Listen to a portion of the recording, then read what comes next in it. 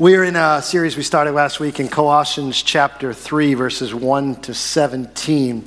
We're going to be in this, we're taking a deep dive into one passage of Scripture over 6 weeks to try and look at this idea of what it is to live the Christian life. And so we're spending several weeks looking at this one passage of Scripture. And I'm going to invite you, if you have your Bible, to open up to Colossians chapter 3, verses 1 to 17. If you don't have a Bible with you, you can find one hopefully in a chair rack not far from you.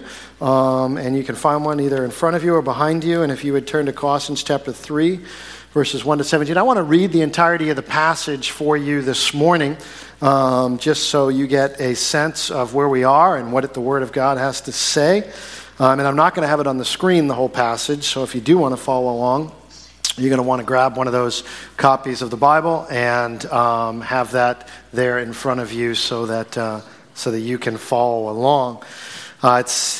Colossians is kind of near the back. Just you don't have it, know where it is. Just look at the table of contents, and it should show you there where Colossians is. And we're in chapter 3, verses 1 to 17. Here's what the Word of God says. If then you have been raised with Christ, seek the things that are above, where Christ is seated at the right hand of God. Set your minds on things that are above, not on things that are on earth. For you have died, and your life is hidden with Christ in God. When Christ, who is your life, appears, then you also will appear with him in glory. Put to death, therefore, what is earthly in you: sexual immorality, impurity, passion, evil desire, and covetousness, which is idolatry. On account of these, the wrath of God is coming. In these you too once walked when you were living in them, but now you must put them all away: anger, wrath, malice, slander, and obscene talk from your mouth.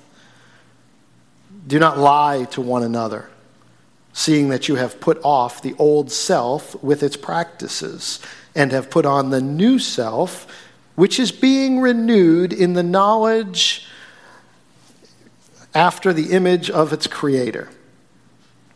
Hence, there is not Greek and Jew, circumcised and uncircumcised, barbarian, Scythian, slave, free, but Christ is all and in all. Put on then, as God's chosen ones, holy and beloved, compassionate hearts, kindness, humility, meekness, and patience, bearing with one another, and if one has a complaint against another, forgiving each other. As the Lord has forgiven you, so you also must forgive. And above all these, put on love, which binds everything together in perfect harmony. And let the peace of Christ rule in your hearts, to which indeed you were called in one body, and be thankful. Let the word of Christ dwell in you richly, teaching and admonishing one another in all wisdom, singing psalms and hymns and spiritual songs with thankfulness in your hearts to God. And whatever you do, in word or deed, do everything in the name of the Lord Jesus, giving thanks to God the Father through him. The word of God.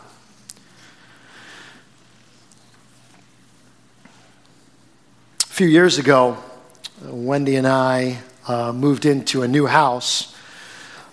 We brought the kids with us, not just Wendy and I. We all moved into a new house. Kids, find your own house. We all moved into a new house.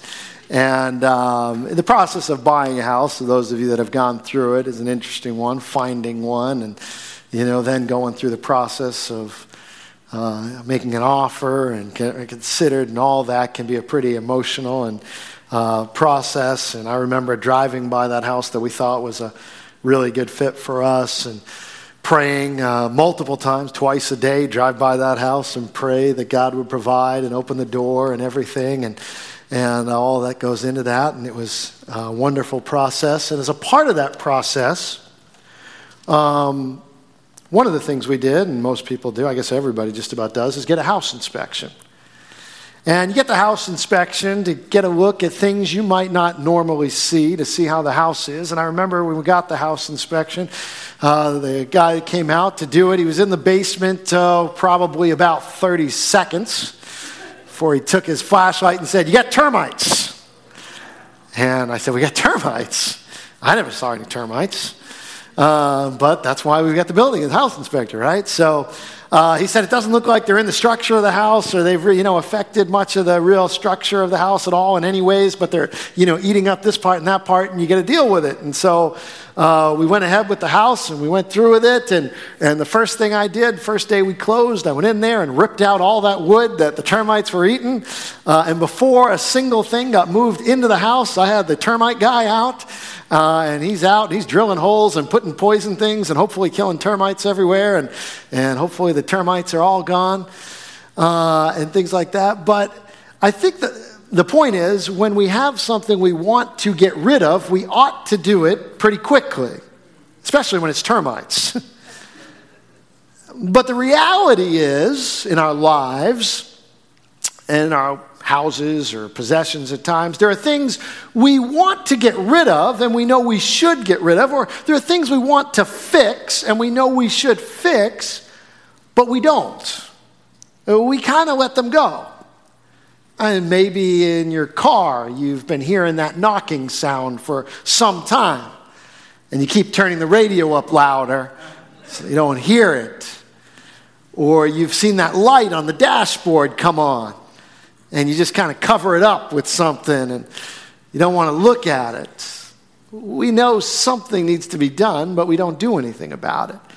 There's something in your house needs to be fixed. There's a leak or something, and it's been going on for some time. And we know something needs to be done, but we still don't do anything about it. Why is that? I think there's at least two reasons. I think there's probably two main reasons why that happens. The first is we may not understand the seriousness of the situation. We don't think it's that big of a deal. And so we keep driving and we keep going and we don't pay that much attention to it. The second is we don't know how to fix it. And so we just don't do anything about it. We don't know how to make it better. We don't know how to fix it. We don't know how to get rid of something maybe we need to get rid of, so we just leave it. It's true of houses. It's true of cars. It's true in our spiritual life as well. There are things in our spiritual life, those of us that follow Jesus, those of us that call ourselves Christians, that at times we know we need to fix, and I would say we know we need to get rid of in our life. Things in our lives that we see in our lives, and we know God doesn't want them there, and we know they shouldn't be there, but they're there. And why? I think for the same two reasons. One, we may not understand the seriousness of them. And two, we just don't know how to get rid of them. Those things that come between us and God, those things that are in our life that should not be there, the Bible calls sin. Those things that we know that God would not want us to do, and yet we find ourselves doing them. Those things in our life that we know God would not want there. They put a barrier between us and them and God, and they're still there. The Bible calls that sin. And if it's the first situation, that we don't take sin serious enough, well, as Christians, we ought to understand that sin is something God takes very seriously.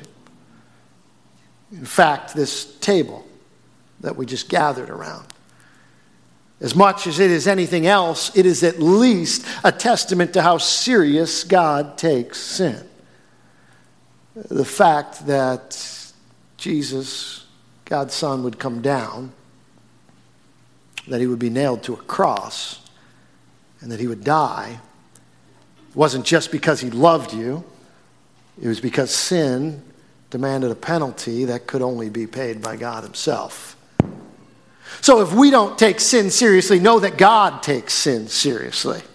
Know that God is something that's really important and a big barrier between us and him. It's why Jesus had to die. It's why the cross had to happen. It's why the blood was shed. So sin is serious. God says it puts a barrier between us and God, a barrier between us and each other. It breaks things. This world is broken because of sin.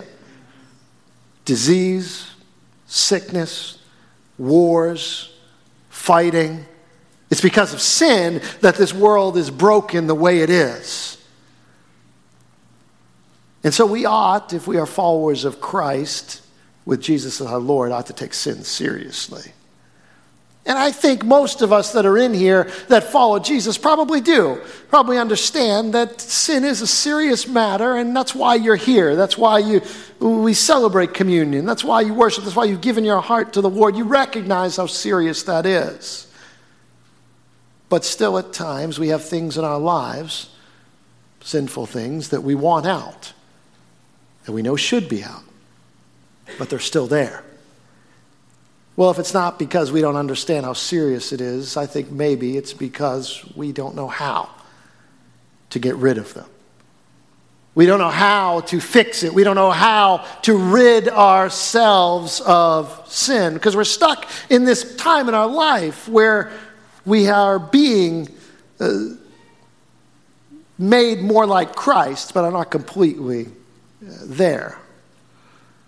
Pastor Alistair Begg, when it comes to the relation of Christians to sin, puts it this way. He probably got it from somewhere else. I don't know, but Alistair's the one I heard say it, so I'm going to attribute it to him. He said this as far as a Christian in relation to sin. He says, for the Christian, salvation, justification means you have been delivered from the penalty of sin. Sanctification, growing more like God, means you are being delivered from the power of sin. Glorification, one day when you are with heaven and in God's presence, means you will be delivered from the presence of sin. But currently, where I'm living life, it is saved from the penalty of sin and looking forward to the one day where I'll be delivered from the presence of sin. But I'm living, and you're living in the middle where I am being delivered from the power of sin. And so we have these things in our lives that we know ought not to be there. Now, I'll never be completely free of sin this side of heaven. But I will tell you, don't believe the lie that you cannot kill off sins in your life that you can be set free of. Just because I will never be completely free of it this side of heaven does not mean there are not victories to be had on this earth over sin in our lives. And I think sometimes we might become to believe the lie that, well, I can't do anything about it. If God wants to do something about it, he'll do something about it, and I'll just go on living my life. That's not true. Because one of the scriptures we're going to look at this morning is chapter 3, verse 5, and it says this, put to death, therefore, what is earthly in you. Colossians 3:5. That tells me two things. Because Paul is writing to Christians. He's writing to a church. So that tells me two things. It tells me, one, Christians have things within them that need to die. That you don't come to Christ and you're made perfect and everything's fine. So don't be surprised. And it's not a surprise to you. You know it. There are things in me and there are things in you, even though we have been saved and redeemed by Christ, that still need to die. Tells me a second thing. Put to death is an imperative.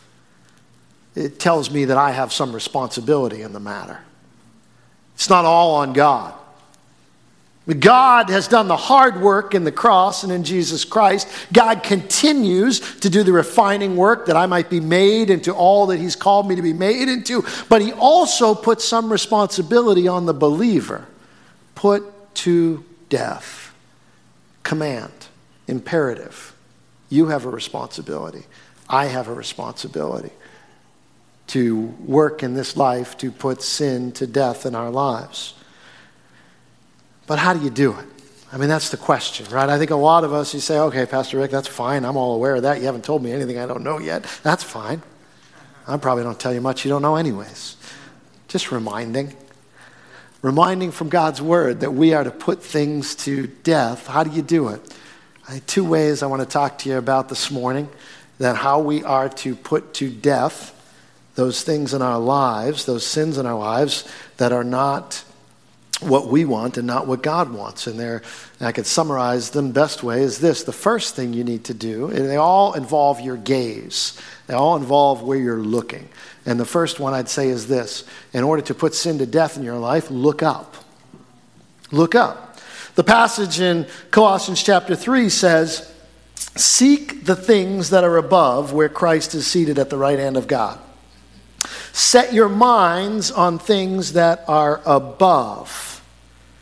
If I asked you this past week, where has your mind been set, would the answer be on things that are above? And the only explicit thing that's mentioned in this passage of what is above is Christ. Set your mind on Christ. Now, we talked last week that following Christ is not about trying, it's about training. And it's about training in the life of following Christ. And how do you do that? You train your mind to be set on Christ. You and I are having our minds and our lives trained all the time. Like it or not, everybody is being spiritually formed by the world that is around you. Everybody's mind is being formed. Everybody's heart and spirituality is being formed by the world around you. The only question is, will you take some intentionality in the formation? Everything around you is trying to set your mind on something, whether it's a beep on your phone, ad on your TV, a billboard on the highway, music on your radio, someone yelling your name. Everybody's trying to set your mind on something. Word says, set your mind on things that are above. Well, how do you do that? You train your mind. How do you do? We talked a little bit about the training last week. Have a daily devotional life. Have a time in your day where you set aside and focus only on God. You give time in your day to a lot of other things and a lot of less important things. Give time in your day to God. Even in the morning if you're not a morning person. I know there are some people who aren't morning people and you don't, but I'm telling you, I think there is importance in the first thing in your day, getting up and setting your mind on the Lord and the things of God. And you say, well, I've got young kids that get up early. You can get up earlier. I bet you can beat them. I bet you can get up 10 minutes earlier, 15 minutes earlier. And I think it'll be worth it for you to take a few moments to say, God, whatever is going to happen, Lord, you are first, and I set my mind upon you. Have that daily devotional life. Spend some time in God's Word in the morning. Have a daily, this devotion we recommended to you, the Hidden in Christ devotion for the next few weeks. That's one, among others. Spend time just, God, what do you have to say to me? Where do you want to go? Have a daily devotional life. Set your mind on Christ. Do it with others, as I said last week. Have other people in your life that are walking in the same direction. Community group or even just friends, one-on-one, get together with them as you're going through this devotional book. There's questions at the end of each chapter. Say, what about last week's message? How did that affect you? How is it, what's God doing you? What is God teaching you about putting to death things in your life? What have you learned? I'll pray for you. You pray for me. Let's share and then we'll leave. But let's walk this road together. Set your mind on the things of Christ. One of the ways you do that is by doing it together with other people, having a daily devotional life. It's how you train your life. Memorize Scripture. I'm not going to ask you to raise your hand. I don't know how many of you took me up on the challenge last week to memorize chapter 3 of Colossians 1 to 17. If you haven't started, I challenge you to do it and memorize that passage of Scripture. You have memorized and committed to memory things that are far lengthier and far less important. I promise you have. And you can remember and memorize Scripture because when you do, you give God something to work with. Because when you hit that difficult time and that hard time, what you give in the hiding the word of God in your heart is you have given God something to work with, that he can bring that word. Remember that word you memorized? Remember, if then you have been raised with Christ, seek the things that are above, where Christ is seated at the right hand of God. Set your mind on things that are above, not on things of earth. And God can bring that to your mind. So remember, that's who you are. Your life is hidden in Christ. You may be having a difficult time at work and people are throwing barbs at you and saying, oh, your life is hidden and protected in Christ no matter what happens. You might have something come your way that you didn't expect and you don't know if you can handle it. And God brings this scripture back to your mind. Don't you remember? You are hidden in Christ. You may be concerned about your future. I don't know what's going to happen. And God brings back to you, remember, you will appear with Christ in glory. That's your future. That's where you're going. But you got to give God something to work with.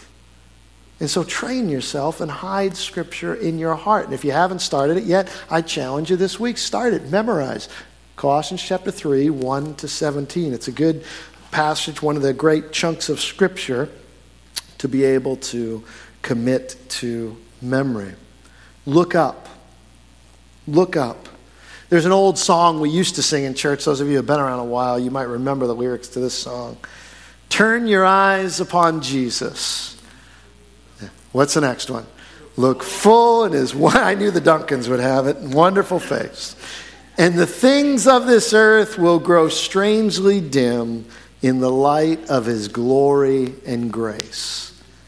That's an old one. We don't sing it anymore, but it's truth. Turn your eyes upon Jesus, look full in his wonderful face, and the things of earth will grow strangely dim in the light of his glory and grace. Some of us are wondering, why aren't I growing? Why aren't I becoming all God wanted me to be? Look up. Take your eyes off of these things around you. The second thing, not just look up, but how do you put to death, how do you rid yourself of sin, is don't look down. Don't look down. I mean, that's what the Scripture says. It says, set your minds on things that are above, not on things that are on earth. Too many of us spend too much time with things that are on earth. I mean, we literally, this day and age, this is how we walk around. And so we have to have lights on crosswalks so we know that we're coming to a street. And, you just spending your time looking down.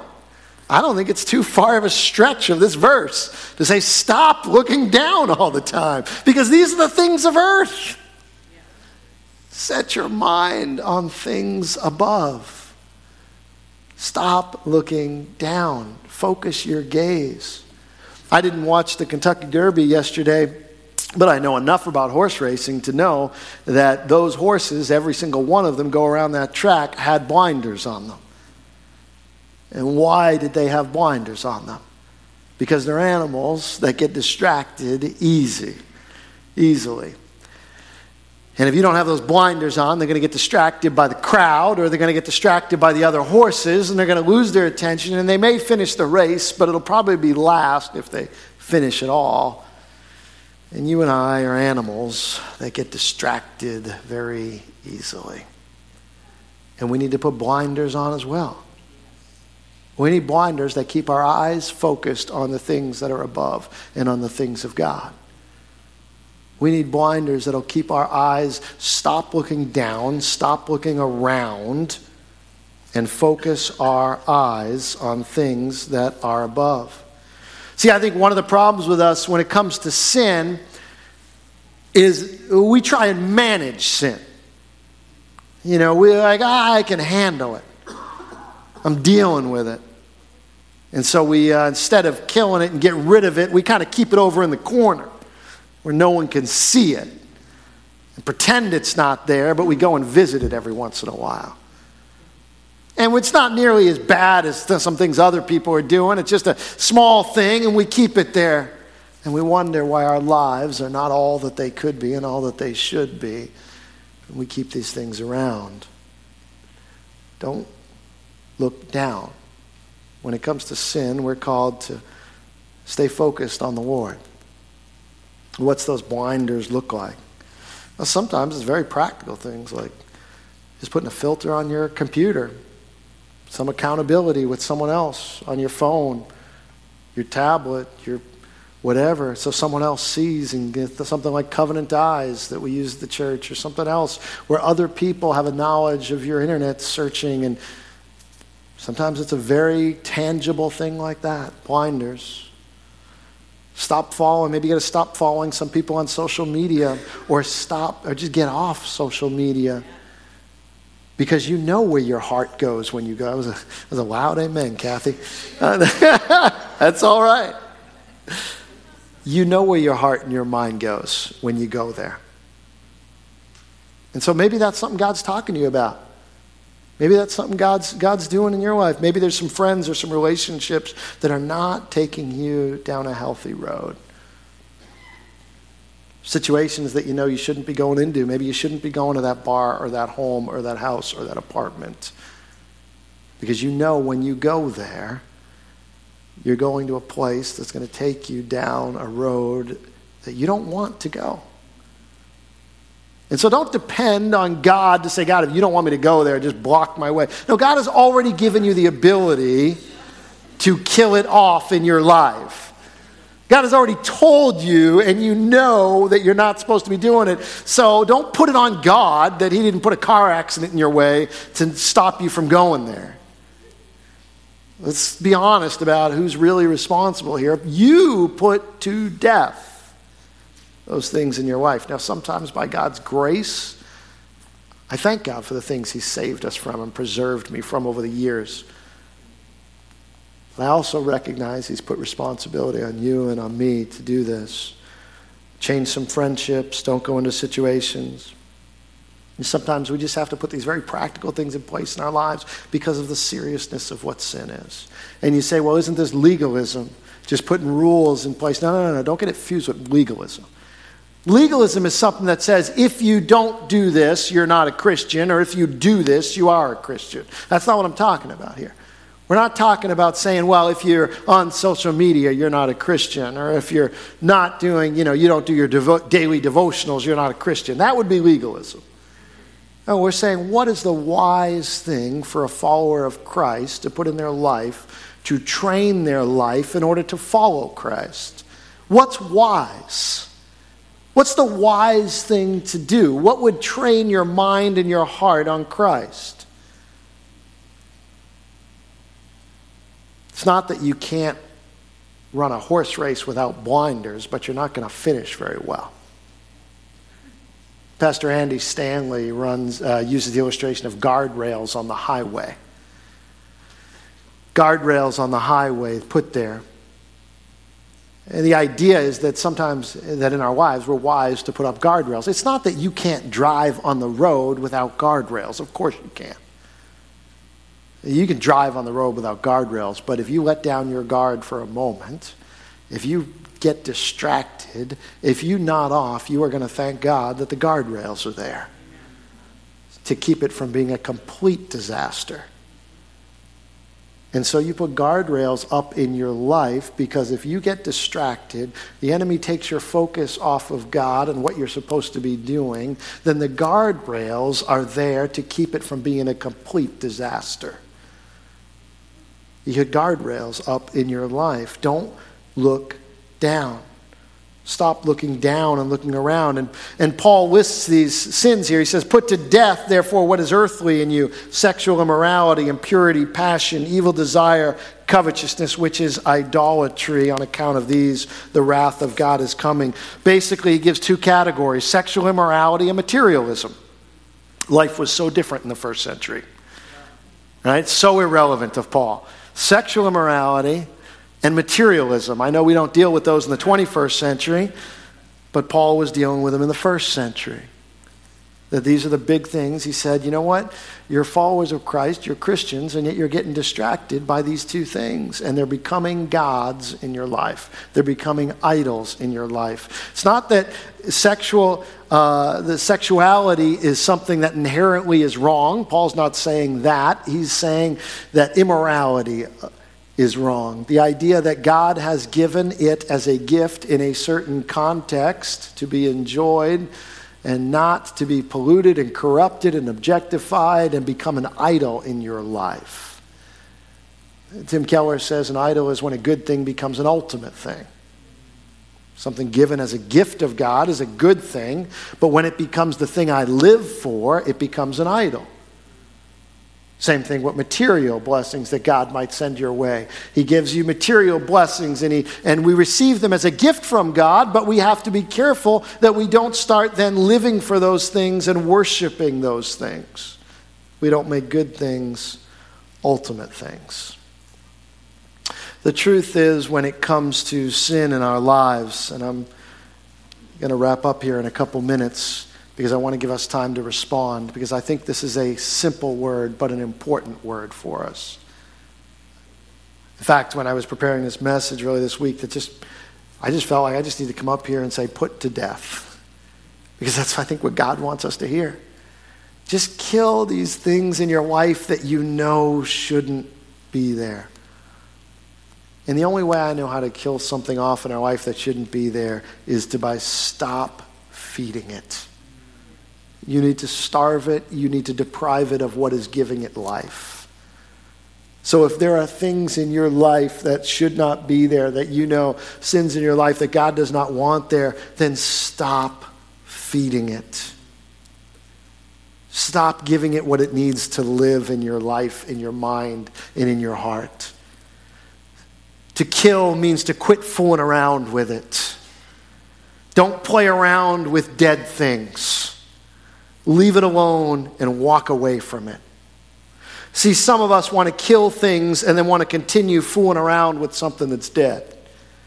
We kill it and we try to offer it life-saving measures. Others just want to beat things up a bit, injure them, and we wonder why we still struggle in our life to be all that God has called us to be. It's because we've not killed it yet. We injure it pretty good.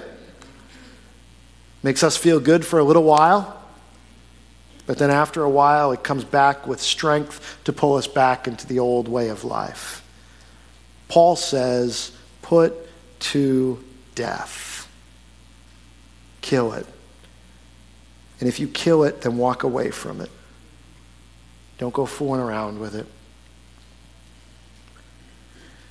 If as a Christian we have desires and wants for sin that rival our desires and our wants for God, then we have to look into our hearts and cry out to God and ask Him to change that. Because the truth is, this table reminds us that God takes sin very seriously.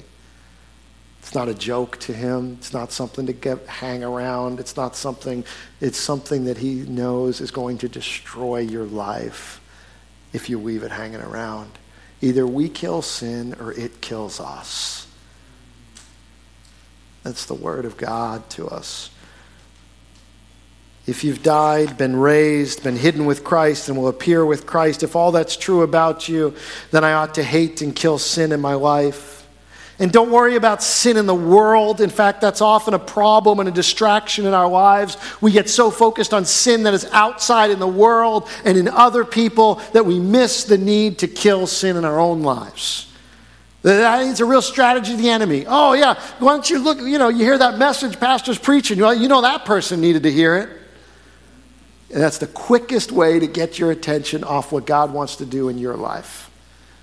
It's the easiest way to get your attention off what God wants to do in your heart and what God is saying, no. You have something in your life that needs to die, and let's not get distracted from that. You have something in your life, that's some work I want to do in your life, and let's not get distracted from that. As Christians, we should be actively ridding our lives of sin. And if we're not doing this, it may be because we do not understand the deadly ramification of sin in our lives. We do not understand that left unchecked, sin will ultimately destroy our relationship with God. and with others. And we come to church and hear the preacher rant and rave about how sin is bad, and we say to ourselves, it's really not that big of a deal. It's only after sin has taken over and affected our relationships with others and with God that we realize how sick we've become. And we begin to deal with the problem, and we come to recognize that the cost of dealing with sin that has taken over our lives is far greater than if we had dealt with it right off the bat. So will you today recognize the serious nature of your sin and begin today to allow God through Christ, by the power of his Holy Spirit, to work in creating you anew? And that's the question. And I'm going to ask our music ministry to return as we prepare to respond to God's word. Because the ultimate call of this message is the fact that you and I have things in our lives that need to be put to death. Things that we have allowed to hang around that you know need to be killed. And sometimes we let things hang around because we don't know how to kill them. Look up. Keep your eyes focused on God. Stop looking down and kill off whatever in your life needs to die. I like one of the illustrations that James Bryan Smith uses in his book when it comes to this topic.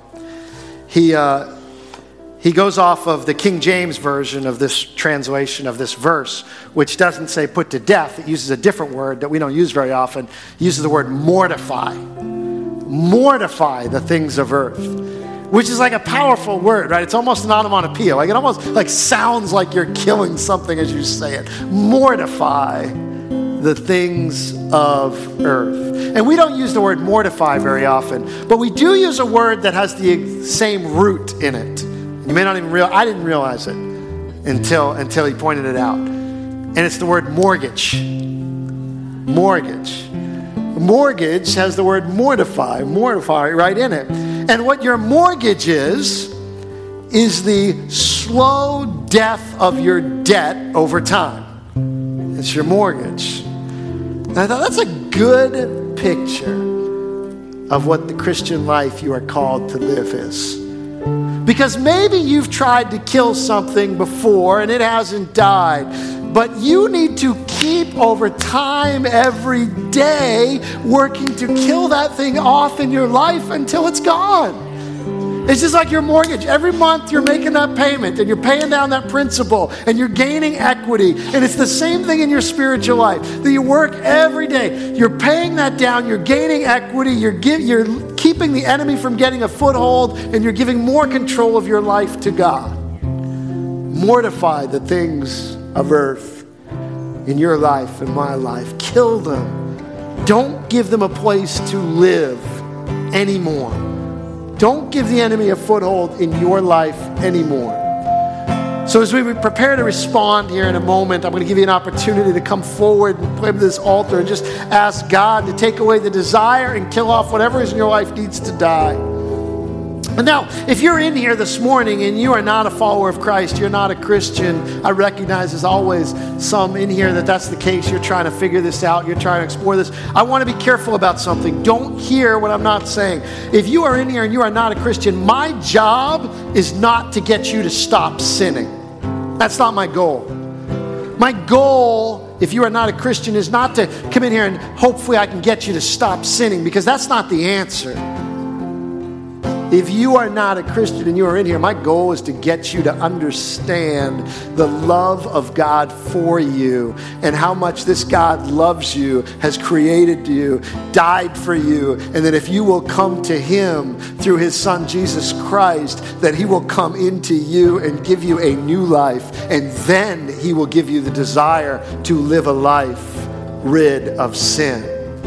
So don't hear what I'm not saying. If you are not a Christian, your job is not to manage your sin. Your job is not behavior modification. I want you to fall in love with God. It's kind of like when I was a kid, I thought I knew what a steak was. I'd go out and order steak, or someone bake a steak, and I thought I knew what a steak was. Until I got a little older and actually went to a steak restaurant. I mean, a real steak restaurant. Like somebody takes you out and you go, or somebody gives you a gift card. You go to Ruth's Chris, or you go to Capitol Grill, or to Morton's, and you go to the steak, and you go look down the menu, all the cuts, and you say, I'm going to take this one, and they say, oh, that's a wonderful choice, Mr. Picarello. And I always think, like, what wouldn't have been a wonderful choice? Which would I have picked that you would have been like, oh, you don't want that? But beside the point.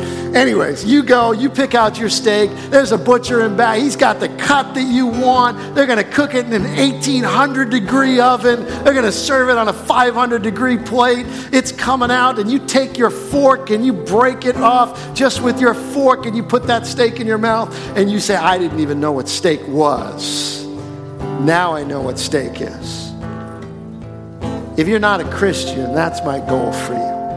Not that you would manage sin, but that you would try Christ, and that you would see that you didn't even know what life was.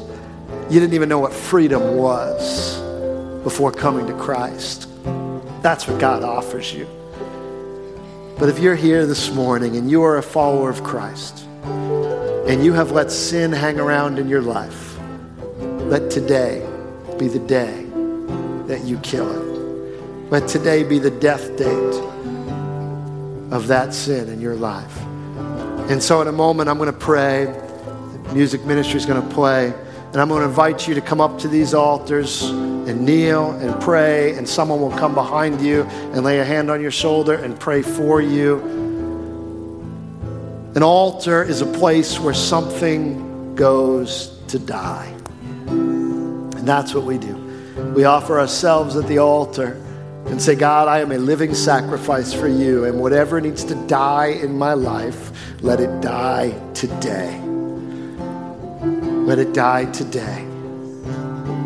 And let that be the case, that whatever needs to die in our lives, put it to death. Yes, God is at work in you. Yes, God is making and shaping you into. Yes, God's doing all the hard work. But yes, He has given you a command. Put to death that which is earthly in you. Would you stand with me? Father, thank you for your word today, even hard words.